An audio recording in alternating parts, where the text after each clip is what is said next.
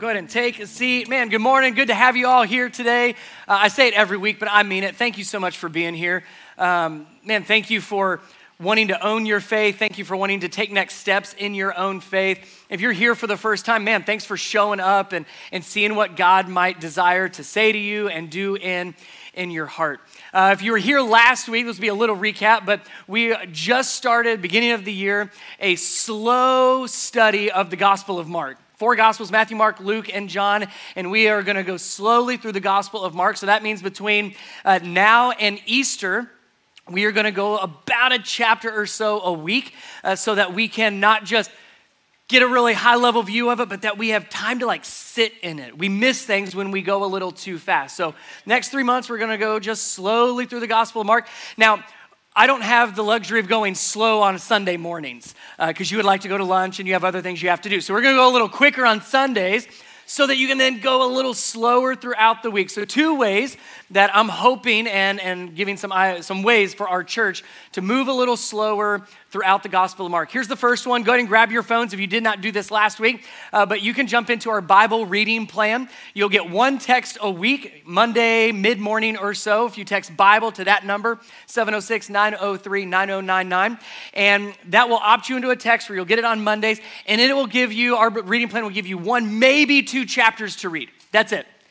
1 text on Monday, here's what I'm supposed to read, but here's the posture I want us to have. It's not a posture of, oh good, I read my chapter on Monday, I'm good, see you on Sunday.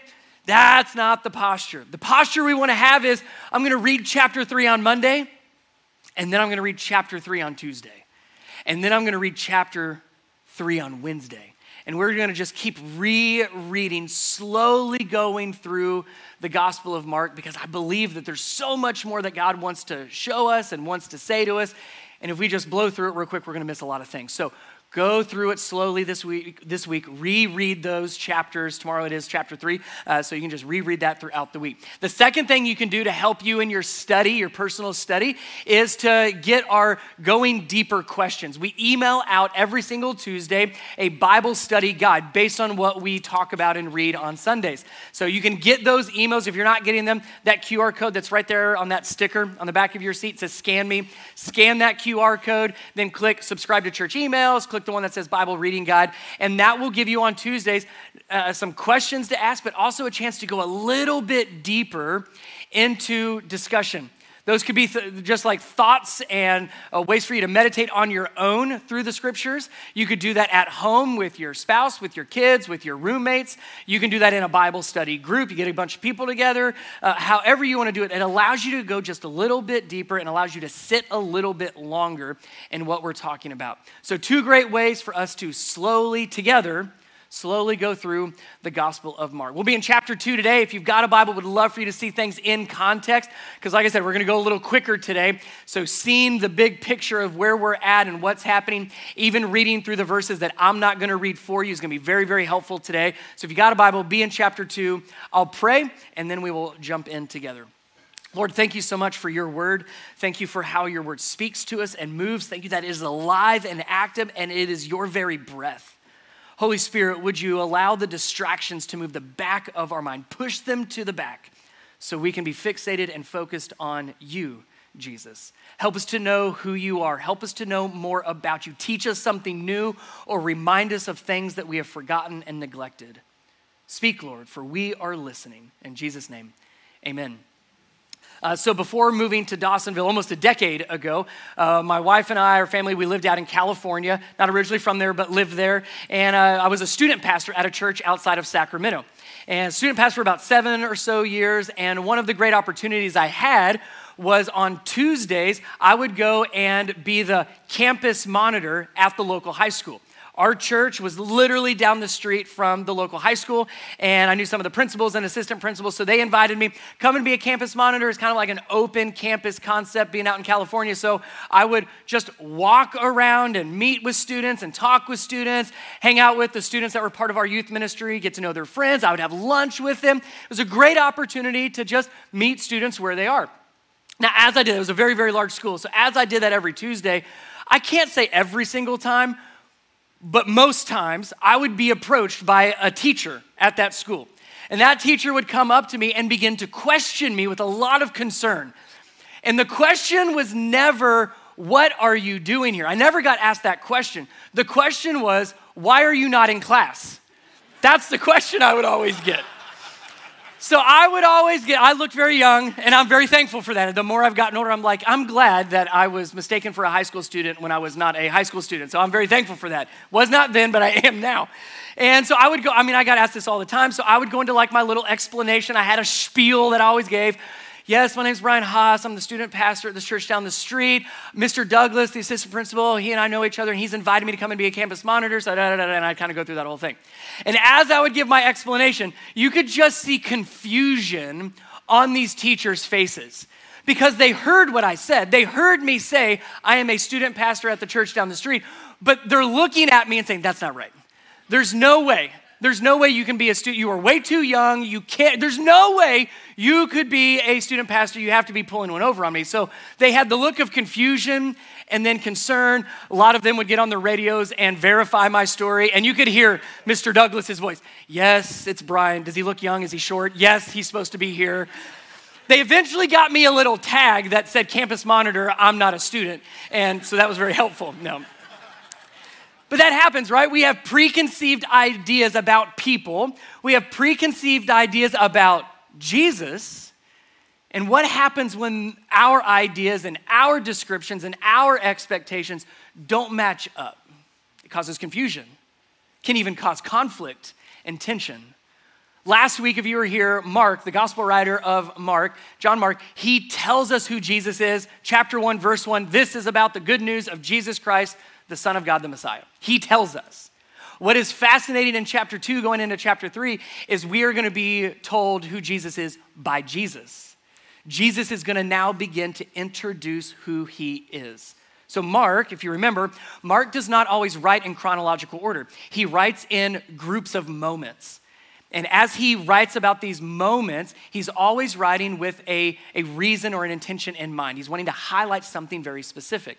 So what we're going to do this morning is we are going to look at 5 moments. I promise we're going to get through all 5. You're going to listen really fast and you're going to do a great job. I believe in you.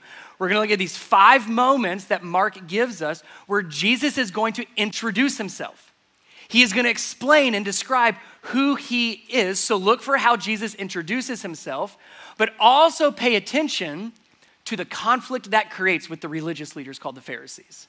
Because they have preconceived ideas about what the Messiah would be like, what the Messiah should be like, and what Jesus begins to do and what Jesus begins to say about himself does not match up with what the Pharisees were expecting and looking for. And it's going to cause tension. Now, to help you with that, because there's going to be 5 of them, you should have a note card at your seat, just a blank note card, and maybe that seat pocket, where like tithe envelopes are and the pens are. If you're on the front row, they should be just sitting with all those pens. So grab you that blank note card, and here's what I need you to do. Very easy, just number 1 through 5.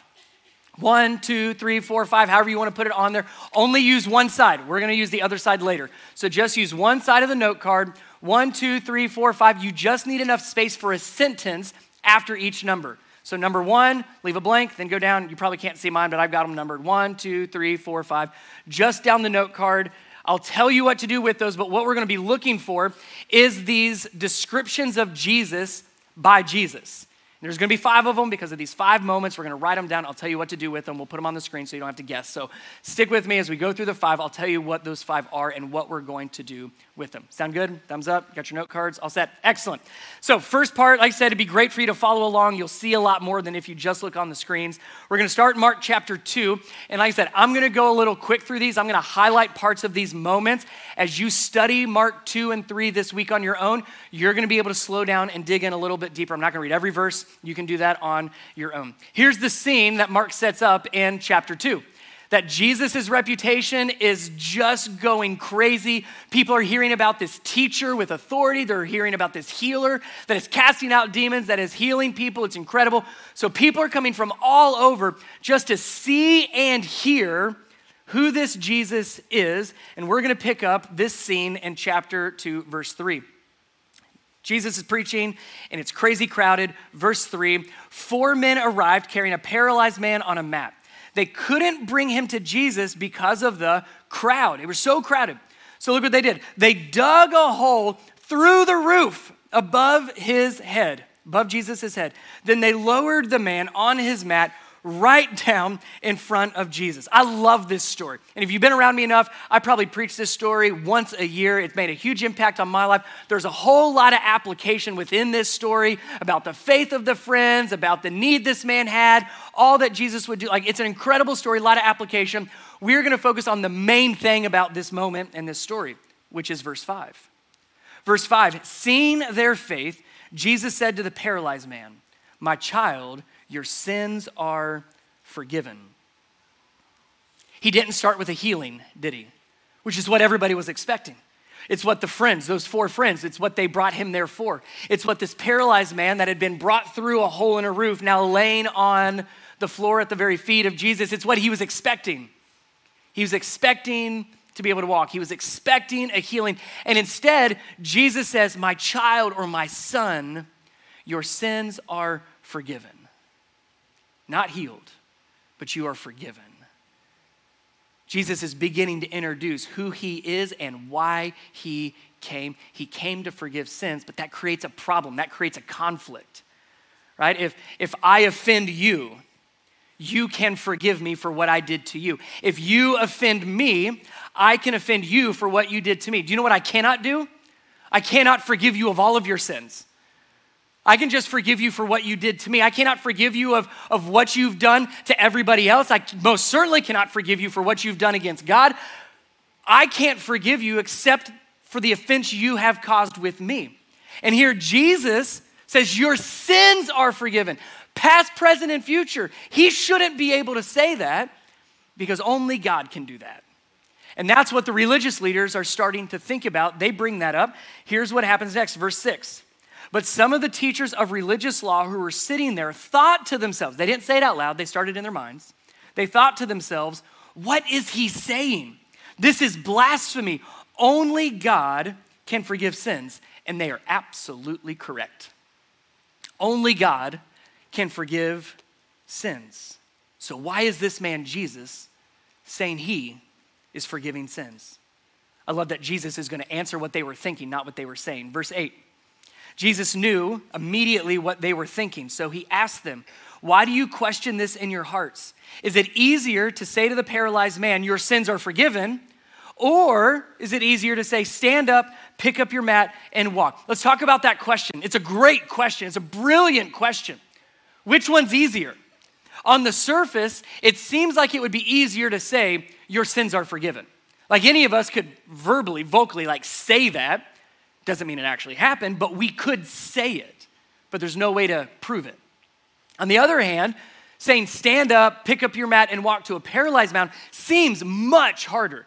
Because even though we could verbalize it and we could vocalize it and we could actually say it, we will find out very shortly if I had the authority and the power to actually do it. So which is harder? On the surface, it might look like stand up, get on your mat is harder because we're going to be able to see it. But in reality, it is much harder to say your sins are forgiven because only God can do that. Jesus knows that they don't have a good answer for this. They don't say anything, so Jesus continues on in verse 10. So I will prove to you, this is Jesus' words. He said, so I will prove to you that the Son of Man, he's talking about himself. Son of Man comes from the prophet Daniel. Daniel uses that language, that phrase to talk about the Son of God or the Messiah. So anytime you hear Jesus talk about himself as the Son of Man, he's referring to himself as the Son of God and the Messiah. So Jesus says, I will prove to you that the Son of Man has the authority on earth to forgive sins. Then Jesus turned to the paralyzed man and said, stand up, pick up your mat, and go home. And the man jumped up, grabbed his mat, walked out through the stunned onlookers. They were all amazed and praised God, exclaiming, we have never seen anything like this before. Do you notice what Jesus was doing here? He was not healing just to heal someone. He was healing someone to prove the more important thing, that he in fact is God and can forgive sins. Jesus' healing, Jesus' miracles are there to prove that Jesus is the Messiah, the Son of God, and he has the authority and the power to forgive sins. So right here, Mark wants us to know out of the get-go, how is Jesus introducing himself? How is he describing himself? Here's how we'll say it, and this is where you'll write down on your number one. Here's your number one. Out of the 5 moments, here's the first moment. Here's how Jesus describes himself. Jesus is Lord and forgives all our sins. Jesus is Lord. He is God. He has the authority. He has the power, and he does forgive all our sins. Not just the ones that are offensive between us and him, but all of our sins. Because we have all sinned against God. He forgives all our sins. Notice that Jesus did not come to be just a helper. Like, this is an important distinction. These friends we read about, they brought this paralyzed man because they wanted Jesus to help. They wanted Jesus to do something to help him. They really were not looking for this man, his sins to be forgiven. They were looking for a physical healing. They were looking for Jesus to help. But Jesus makes it very clear. I did not come just to be a helpful person. I did not come just to offer a helping hand. I'm not here just to help you. I'm here. My sole purpose is to forgive you of your sins, to save your soul. Here's why that's an important distinction. And we see this in our culture today. Some people are so desperate for help, they go to Jesus because they want help. Anytime there is a national crisis or a tragedy, what happens to our churches? They start to fill up because people want help. And so we go to Jesus for help, but you know what happens? Jesus doesn't help us the way we want helped. And so then people are like, I'm not signing up for this. He's not doing what I want him to do. This man shows up and he wants to be healed. He's paralyzed, wants to be able to walk, and Jesus forgives him of his sins. He's like, that's not why I'm here. Jesus says, but that's why I'm here. So when we want help, if Jesus is just a helper, we show up and we want him to help us the way that we want him to help us. And if he doesn't help us the way that we want him to help us, we're done. The other thing that we see is if Jesus is just a helper, well, what if I don't need help? Like, we live in a culture, I see this a lot. I'm fine. I mean, sure, life could be better, but at the end of the day, like, I'm good. I don't need someone to step in and help. So I'm good. If Jesus is just a helper, we either go to him with false expectations or we don't go to him at all because we think we're fine. And Jesus is being clear as he introduces himself. He's like, I am Lord, and I came to forgive sins, not just to help. That's moment number 1. Moment number 2, Jesus, we see this a lot early on in the Gospels where Jesus points to specific individuals and says, follow me. He did this with Peter, James, John, Andrew, and many others. He walked by and said, you, come and follow me. And they left everything and they followed him. We see an account of Matthew, or his other name would have been Levi. Levi, Matthew, same person, different names. If you want to know why, find me afterwards, I'll explain. But same person, Levi and Matthew, same person. So here Jesus comes up to Matthew, a tax collector, hated by the Jews, hated by the Romans, was considered like the worst of the worst. In fact, throughout ancient writings, they are known as scum. Nobody liked the tax collectors. And here Jesus comes up to Matthew and says, Matthew, follow me. And Matthew couldn't believe it. He was thrilled. He left his tax collector booth. He left all the money. He left all of his stuff, and he followed Jesus. And then Matthew does what we do when we get excited. We throw a party and we celebrate. So Matthew was so thrilled to be following Jesus that he invited Jesus and Jesus' disciples and a bunch of his other friends, which mean a lot of other tax collectors and sinners, invited him over to celebrate that Jesus had invited him. The problem, though, is the religious leaders weren't so thrilled. Here's where we're going to pick up Matthew's story with Jesus. Verse 16. But when the teachers of religious law who were Pharisees saw Jesus eating with tax collectors and other sinners, they asked his disciples, they did not ask Jesus, they asked his disciples, why does he eat with such, there's the word, scum? See, they had preconceived ideas about the Messiah. They had preconceived ideas about Jesus, and they could not in their minds understand how a rabbi, how a religious leader and teacher could eat and sit at the same table as somebody like Matthew, as somebody as a tax collector, one of these other sinners. How could he possibly, he knows who they are, right? How could he possibly sit at the same table? In their minds, there's no way that the Son of God, the Messiah, would ever do what Jesus was doing. Here's Jesus' response. Verse 17, when Jesus heard this, he told them, healthy people don't need a doctor, sick people do. I have come to call not those who think they are righteous, but those who know they are sinners. I love Jesus' response. It's like a backhanded compliment here. Like imagine this scene. Here's Jesus, his disciples, and then Matthew and all these other sinners and tax collectors. And they're just like, I can't believe Jesus is actually here. They think this is awesome. The Pharisees show up to the party, arms crossed. And they start looking around, they can't believe it.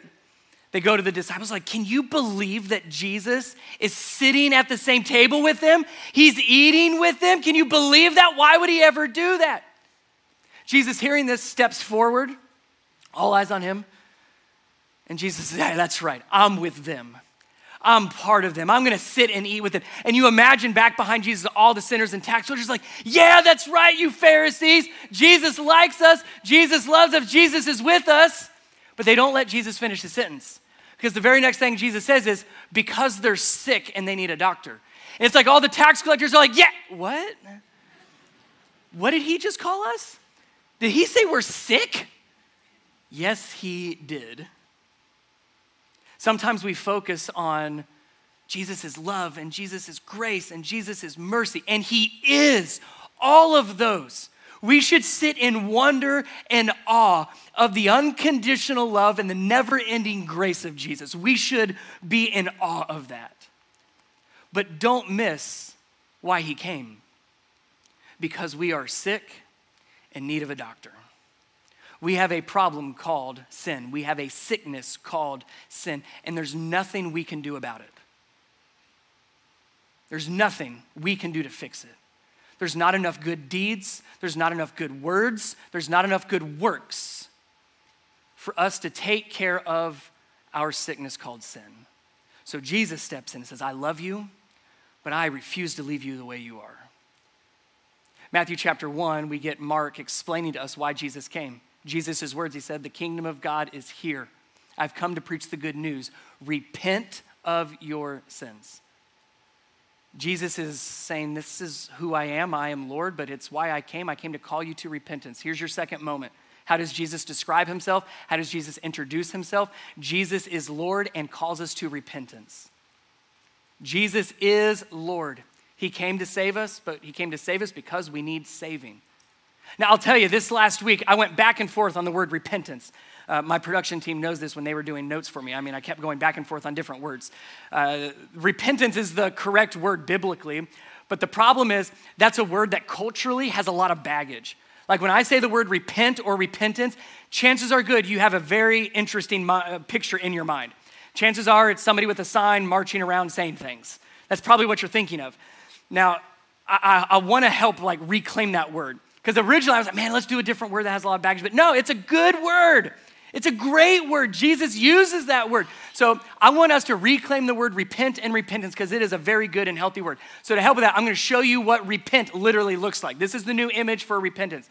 Okay, pay attention. You're going to miss it if you're not careful. You ready? This is what repent and repentance looks like. You ready? That's repentance. Did you miss it? Let's do it one more time. Some of you blinked and didn't see what it was. Here we go. If somebody says repent, this is what it means. That's it. Repent or repentance literally means to turn around, to change your direction. And Jesus says, I've come so that you can change your direction and move in my direction. When he says, follow me, he's saying, change your direction, repent, turn around, and follow me. So he sits at the same table with people like Matthew and other tax collectors and other sinners. Not because he agrees with the direction they are going, but because he wants to lead them to a new direction. That's called repentance.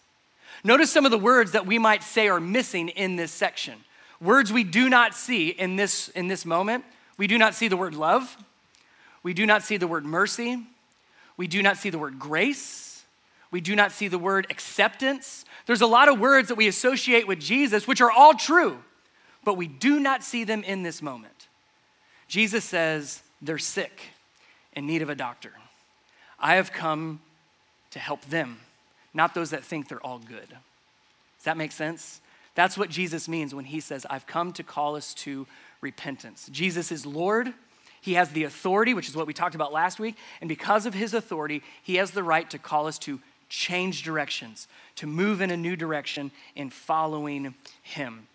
That is why he came, to call us to repentance. He loves us, most certainly. His grace never ends. but he still calls us to a new way of living. All right, that's moment number 2. Moment number 3, we're gonna go a little quicker through this one. Moment number 3, other people, not just religious leaders, start noticing that Jesus and his disciples don't do what other religious leaders and their disciples do. In this case, they're not fasting. They are going without. They are not eating. And that was a very big deal. It is still a big deal. And by no means is Jesus saying fasting is wrong, but he is going to talk about the timing of fasting and why his disciples were not fasting. So his disciples were not fasting. Everybody else was. So they wanted to know, why aren't your disciples fasting? And Jesus' response, again, is very telling as he uses it as a way to introduce and describe himself. Verse 19. This is why Jesus' disciples were not fasting like everybody else. Verse 19, Jesus replied, do wedding guests fast while celebrating with the groom? Of course not. They can't fast while the groom is with them, but someday the groom will be taken away from them and then they will fast. This is a good example. There's actually 2 more metaphors and illustrations that come right after this passage we don't have time to get into. In your study this week, do not gloss over them. They are super important in what Jesus is getting at here. So just kind of word to the wise on that one. So what's Jesus calling himself? What did he say?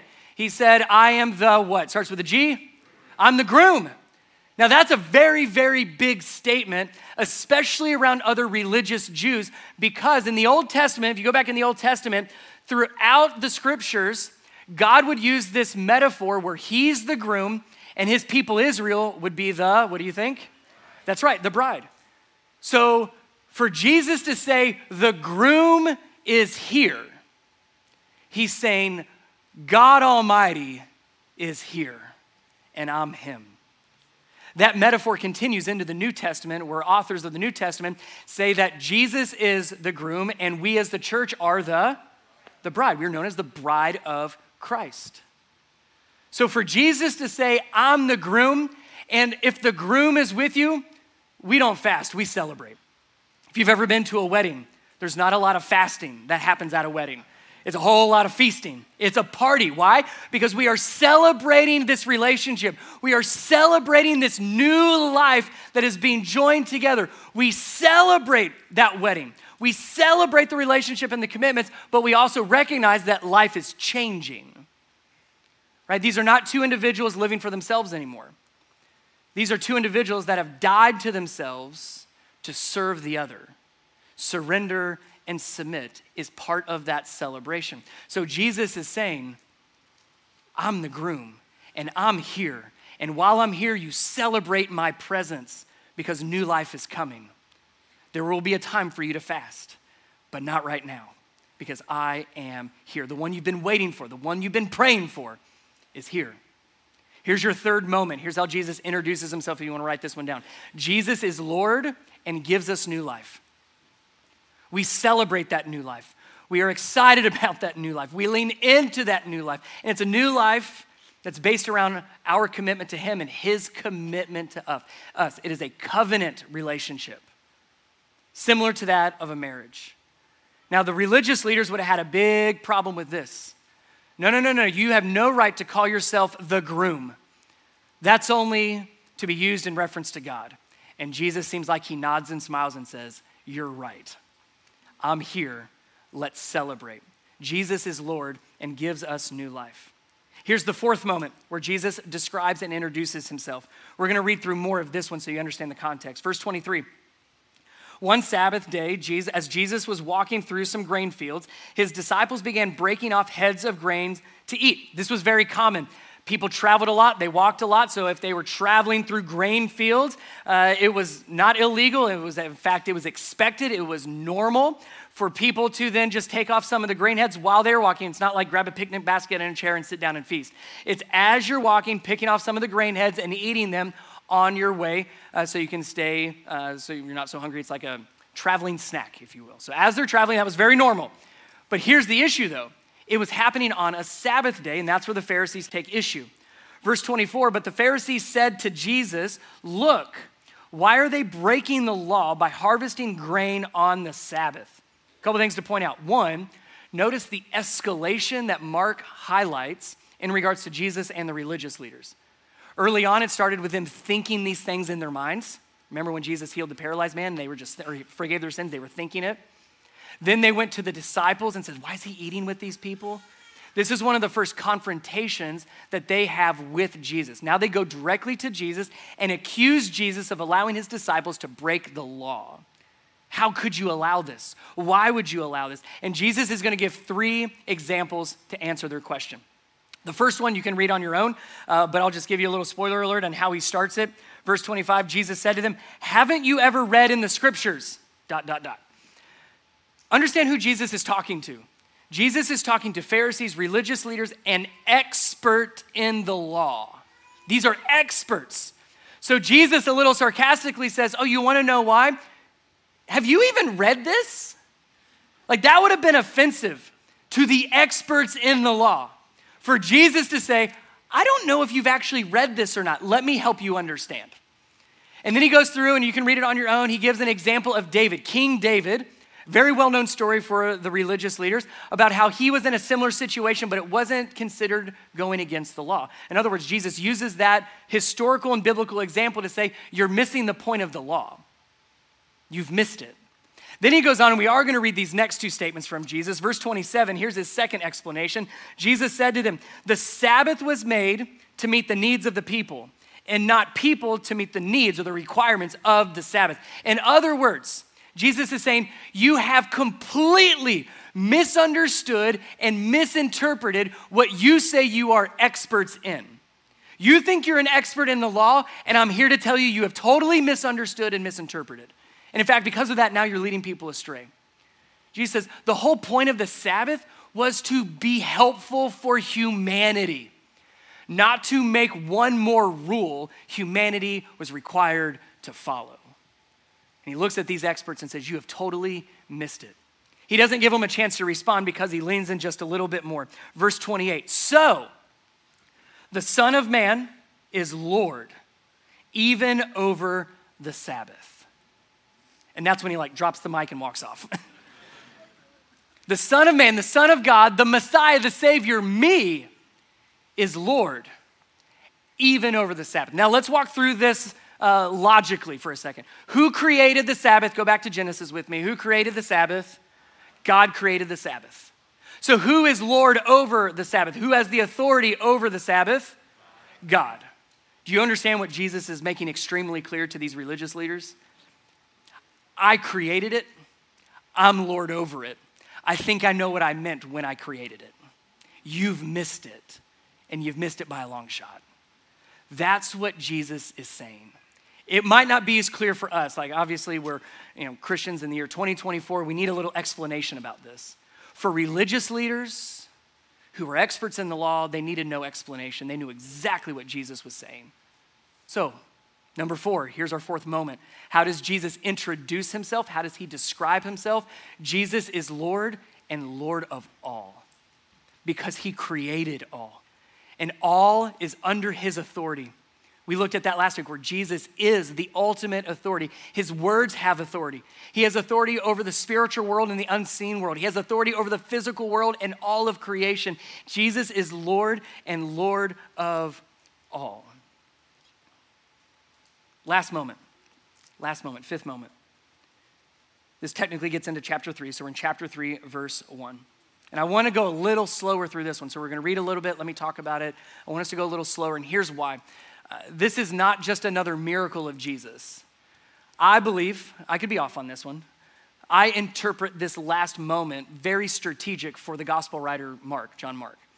And I think what Mark was highlighting is not just the authority of Jesus, not just the lordship of Jesus, but I also think Mark wanted us to recognize what Jesus does for us today, all of humanity. So let me read it and I'll kind of explain. Mark chapter 3, verse 1. Jesus went into the synagogue again and noticed a man with a deformed hand. Since it was the Sabbath, Jesus' enemies watched him closely. If he healed the man's hand, they planned to accuse him of working on the Sabbath. This is the first time so far we have seen that word, enemies. We've not seen that word before. These are no longer religious leaders. These are no longer just Pharisees. These are officially enemies of Jesus.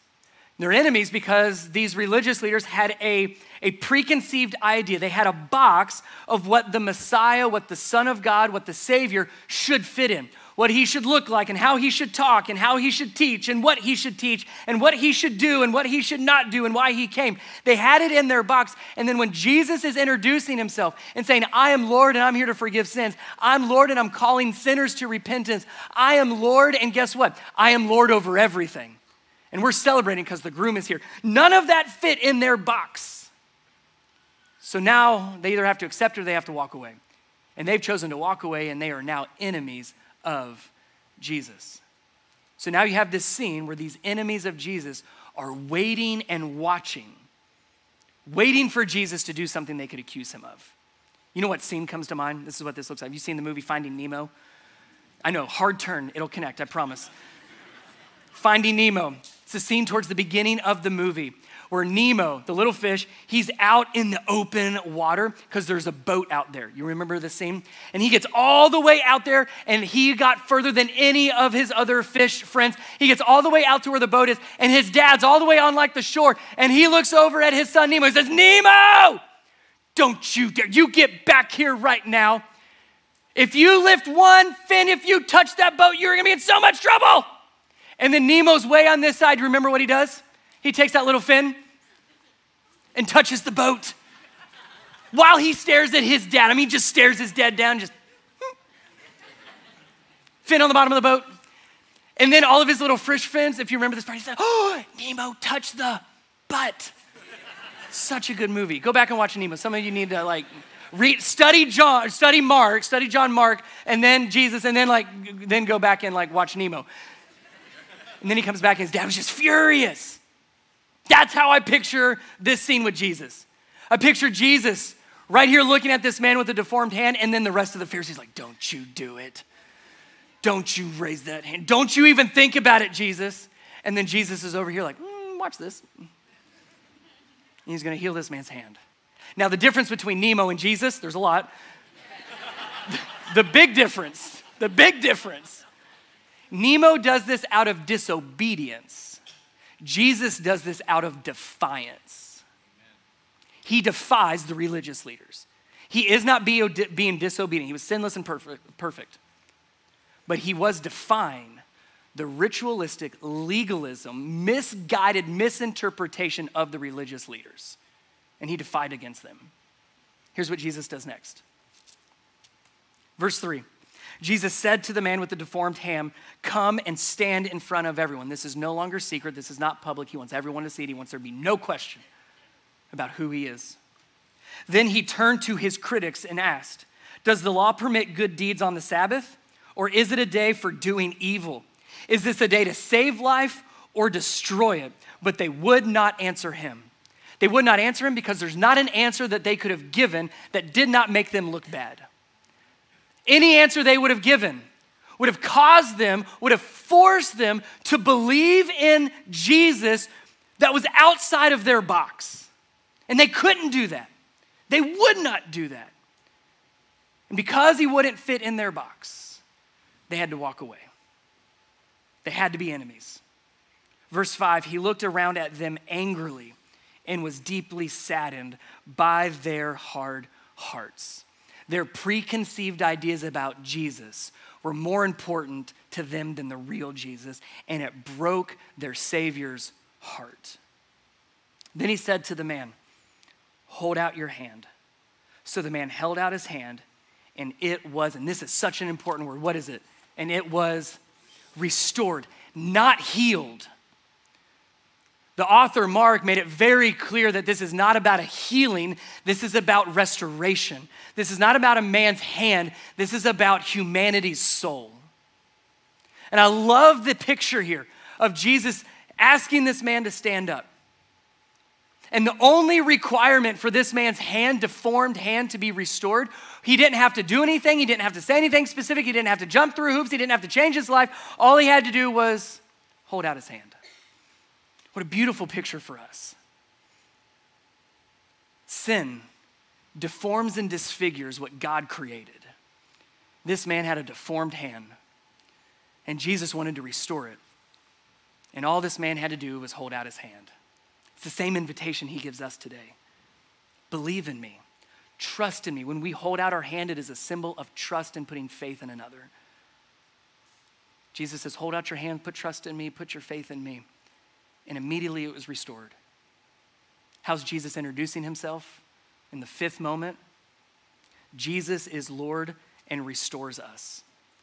He is Lord and he restores us. That's what Jesus does. That's why he came. He is Lord, didn't come to heal us. He came to restore us, to restore our relationship with him. If you read in verse 6, you know what the Pharisees did next? Verse 6, let me read it and then we'll move on. Verse 6, at once the Pharisees went away and met with the supporters of Herod to plot how to kill Jesus. This was the last straw. He's threatening us. He's threatening our teachings. He's threatening our traditions. He has to die. Let me point out two things about Jesus' need to die. For the Pharisees, Jesus needed to die because of what I just mentioned. He was a threat to them and their teaching and their traditions, so he had to die. For us, we needed Jesus to die so he could restore us. Jesus came not to heal, but to fully restore. And to fully restore us meant he would go to the cross willingly, knowingly, to go to the cross, to die for our sins, to forgive us. But the story doesn't end there, does it? 3 days later, he rises from the dead, proving that he is both Lord over sin and death, conquering both sin and death, and has the authority to give us life. Not because we earn it, not because we deserve it, but because when he said, hold out your hand, he said, that's the only thing I can do. I can't fix this on my own. I can't do anything else to change. All I can do is hold my hand up in faith and in trust and let my Lord restore. So you've got your note card, you've got all 5 written down. No, Jesus is Lord and restores us. So number 1, Jesus is Lord and forgives our sins. Jesus is Lord and calls us to repentance, to turn around.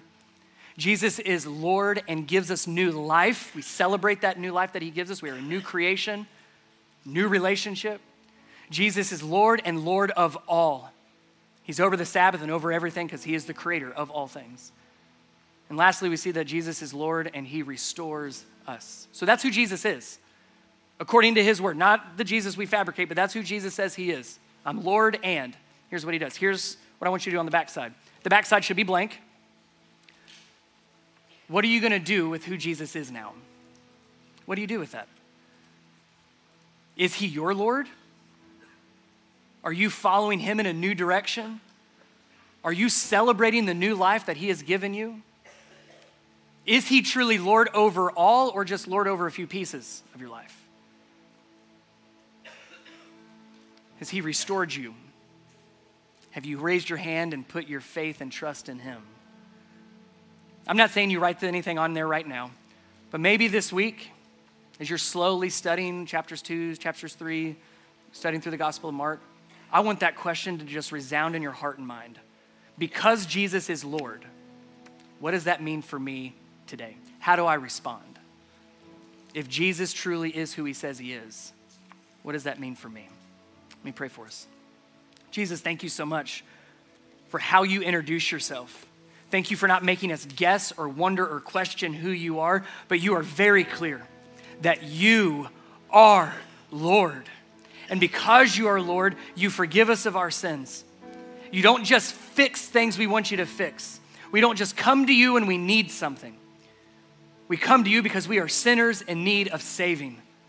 The wages of sin is death, and you forgive us of that debt by taking our place. You call us to repentance by leaving our old ways and following you.